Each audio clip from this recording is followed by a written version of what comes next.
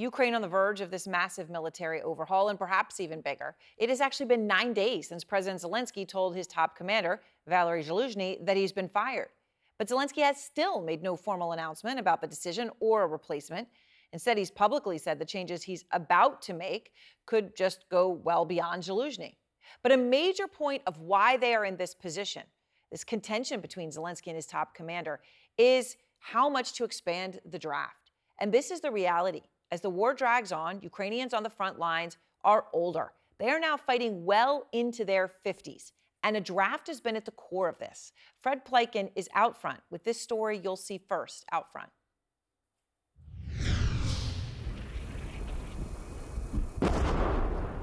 The explosions are dangerously close as the drone team from the 92nd Assault Brigade set up their bird, attach the bombs, and head off into battle.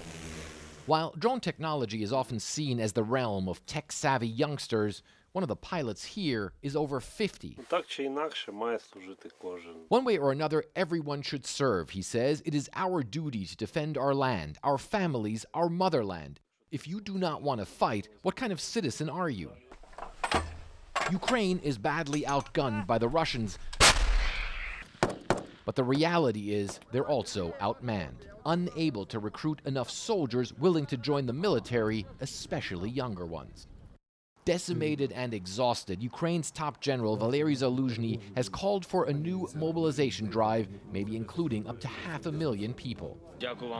President Volodymyr Zelensky is unconvinced, and sources tell CNN he has informed Zaluzhny he'll be fired, with differences over troop numbers a key reason why. Mobilization is unpopular, and in front of Ukraine's parliament, some are protesting for their spouses to be demobilized. Antonina says her husband is too old to be serving this long. My husband is 43 years old, she says. It is difficult for him to endure all this time on the ground, jumping from shells and performing all those tasks at the front line. And there are many people like him. I'm here for my dad to come back, her son says. But on the front lines, like in this rocket launching unit, some say they need more people to give those who've been in combat nearly non-stop a breather. The commander of this launcher is 59. In Ukraine, people can only be drafted till they're 60.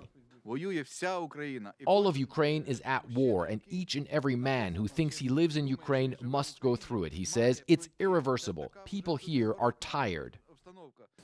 Ukraine's parliament is working on a law to make mobilization more appealing and possibly allow soldiers to exit the military after 3 years. But back at the drone unit, they don't believe the talk. There should be no illusions, he says. Also among soldiers whom politicians have given hope that there will be demobilization, there will not be any. And Aaron, that draft law on mobilization cleared the first hurdle in Ukrainian parliament today, but it still has a long way to go before it can be enacted.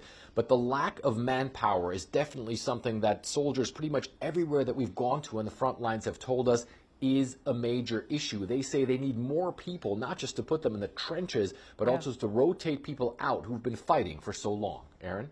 Fred, thank you very much. Remember last summer on those front lines, I was amazed at how much there were older people and how long they had been away from their families without seeing them, up to a year in some cases.